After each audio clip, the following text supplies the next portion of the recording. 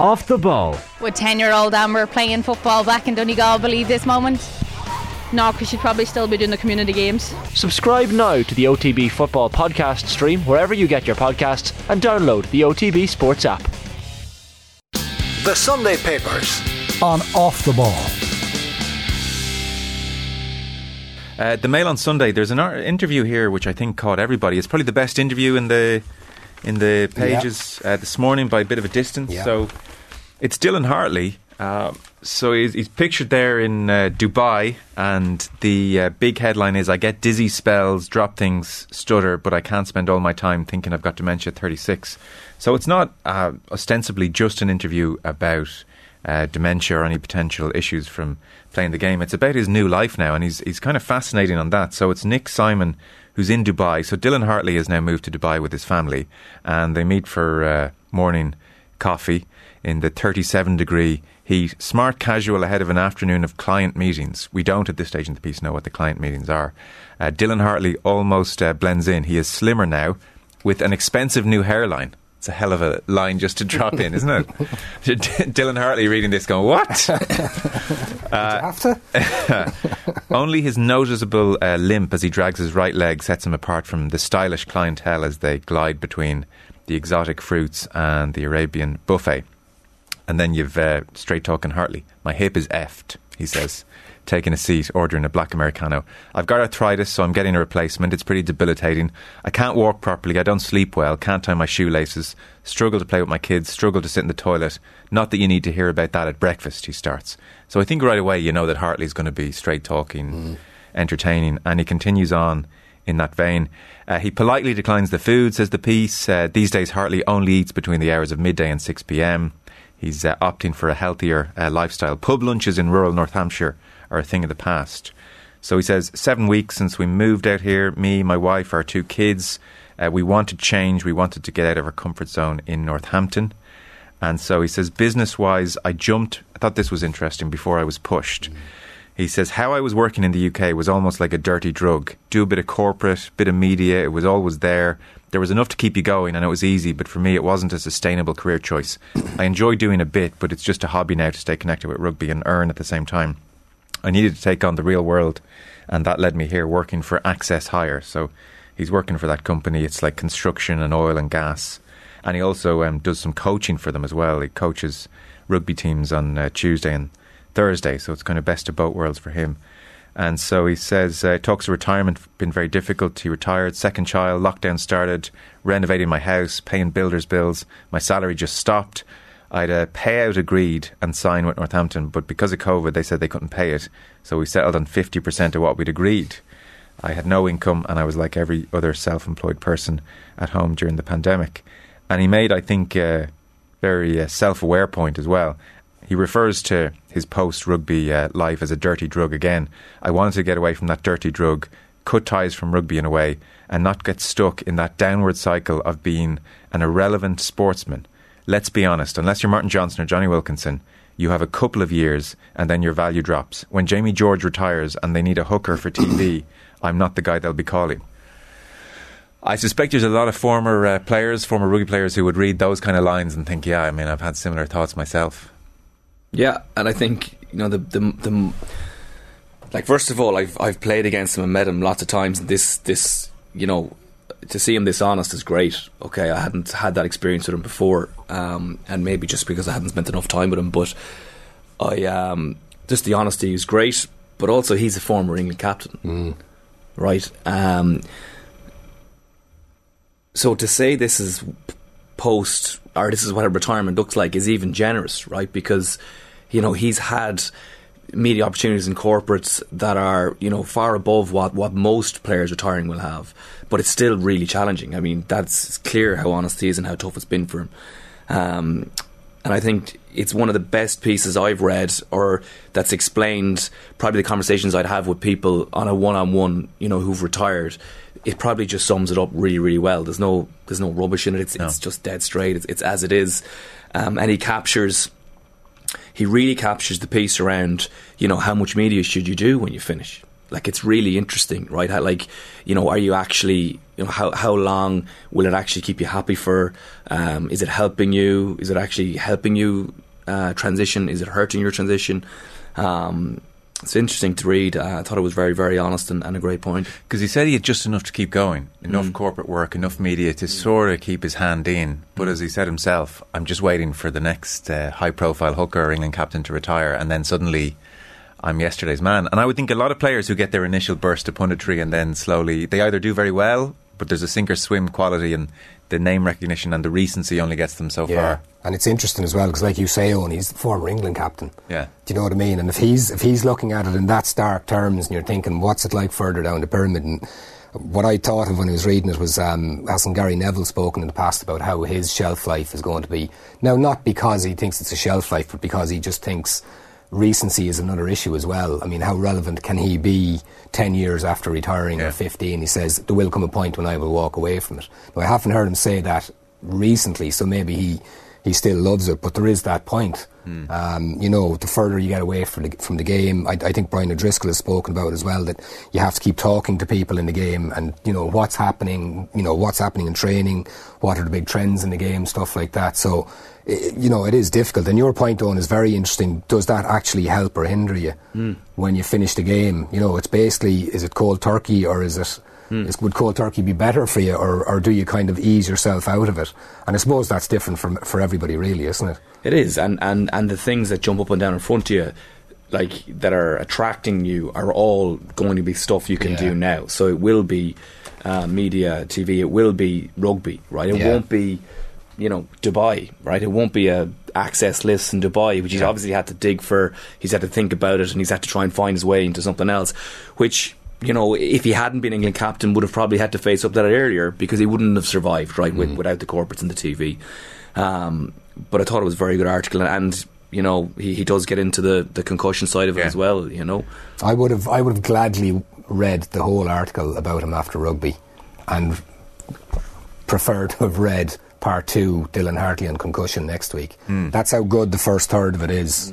It's a brilliant read, and the second third of it is brilliant as well. It is, yeah. We'll come to that in a second. And I presume your sense of talking to players one-on-one on is that they're acutely aware that there'll be an initial burst of offers when they first retire, and then it'll go very, very quiet. Or do they almost think, oh well, maybe this is just what post life is going to be? It's like the kind of the you know, the affirmation or the positivity will come from these opportunities. You know, like it'll be media driven, it'll be corporate driven. So you won't be told you're great at your new job, right? Because you're not great at your new job. So that's going to take a long time of work and toil, like you had to do at the start of the rugby. But the easy win is people. So people don't notice it. Would be what I'd say. I don't think they do. They're aware of it. But I'd say, having been out of the game, you know, I used to say, maybe 60-70% for. At this stage, I would say I haven't met a single player who has retired who hasn't found it challenging. Yeah, of course. And that goes from captains of Ireland, captains of England in the paper today, to people who had to retire at 21 with you know, a sudden injury. Yes. You know. You went straight into the business world, didn't you? I did, yeah.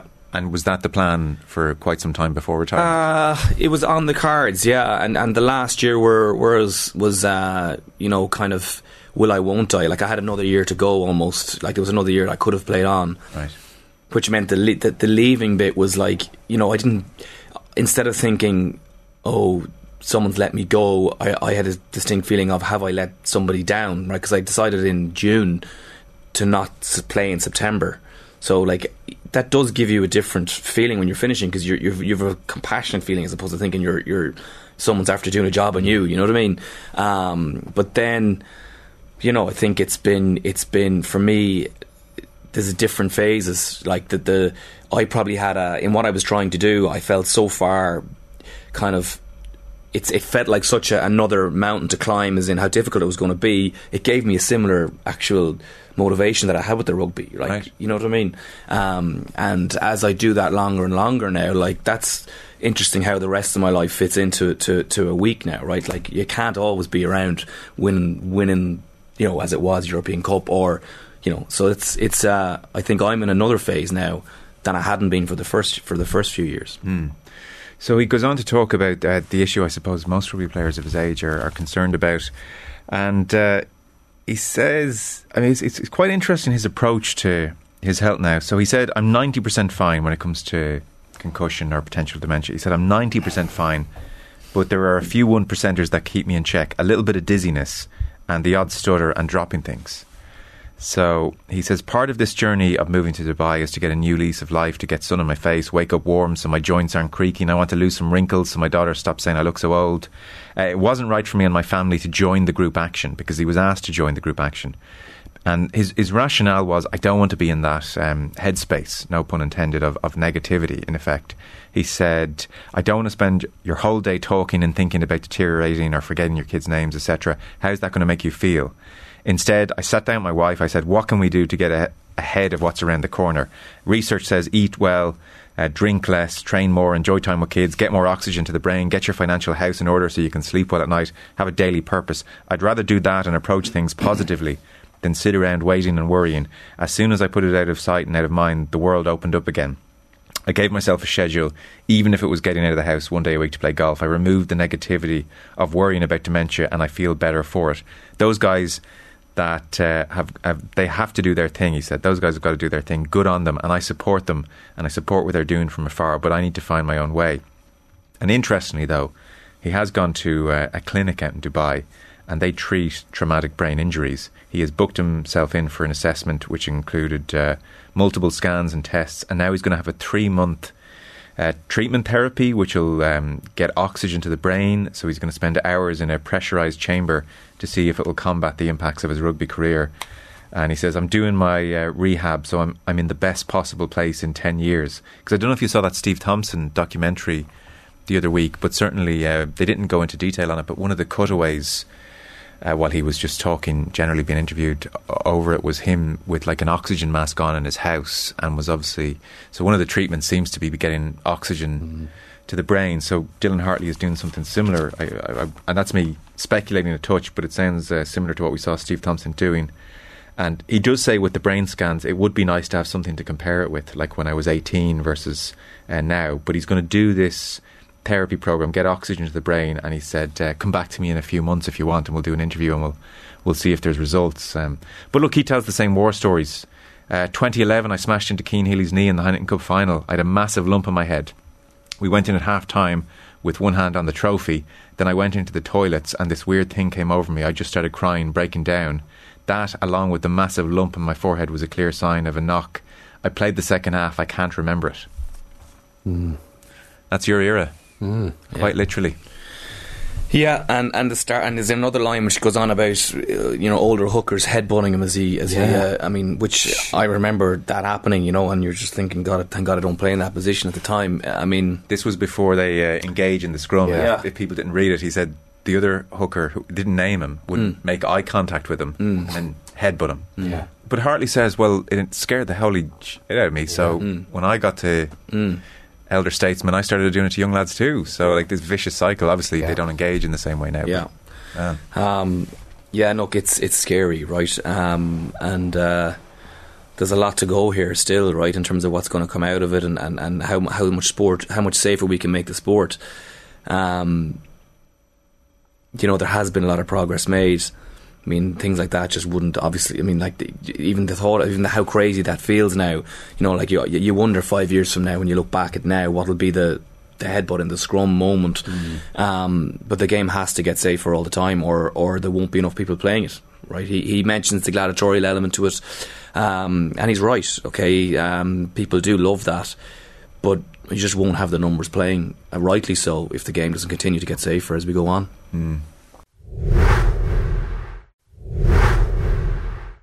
It's very interesting as well that he's talking about what can be done to help players, and this marries both parts of the article, the retirement aspect and the concussion, and how players are physically after it. And he's talking about creating a fund for retired players, which seems like a very simple thing to do. Make every player contribute 1% from the day they sign their first contract, and it all goes into a big pot. And off the top of my head, I would say there's definitely a fund like that in the GA. I think I'm aware of. Right. I'm sure soccer would have them. I'm kind of shocked that, with that clearly wasn't there in your day playing for Wasps even, but it seems like a very simple thing to do. And he mentioned another one there where, like, you know, when you finish at a club, open up the physio once a week. You know what I mean? I mean, that would be a great thing, right? It really would. He does, and he's had some good ideas, to be fair to him. He does, he has. So there's loads of small things like that can be done. Because he says as well, and this came up in the Steve Thompson documentary, he's talking about brain scans.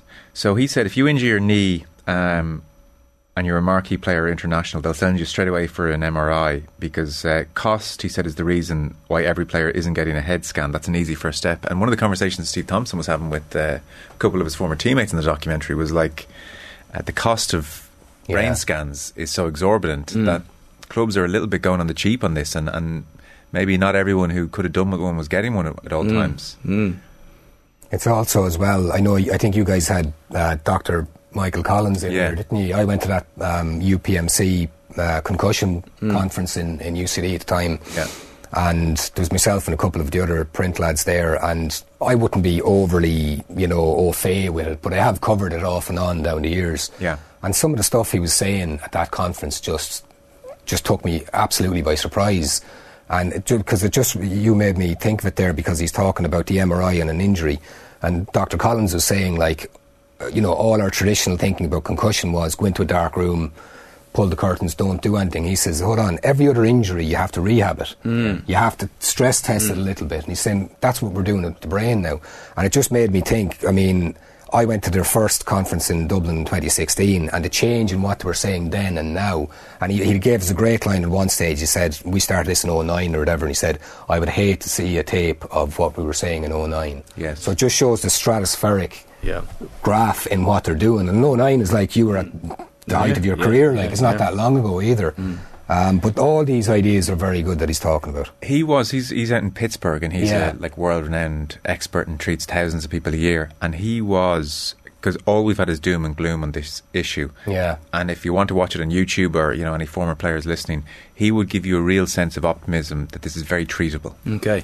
Now look, when it gets in, I asked him, what about the world when dementia starts? No one's treating that very well. He said, look, that's trickier, but just those concussion symptoms, even something like the second one can be less serious if the first one is treated properly.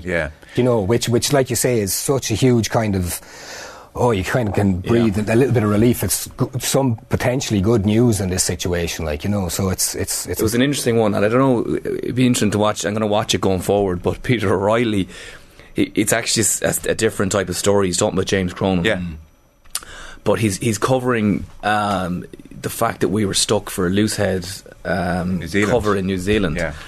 But he refers to a brain injury. So he says, who was it that was missing from that test? Jeremy Loughman.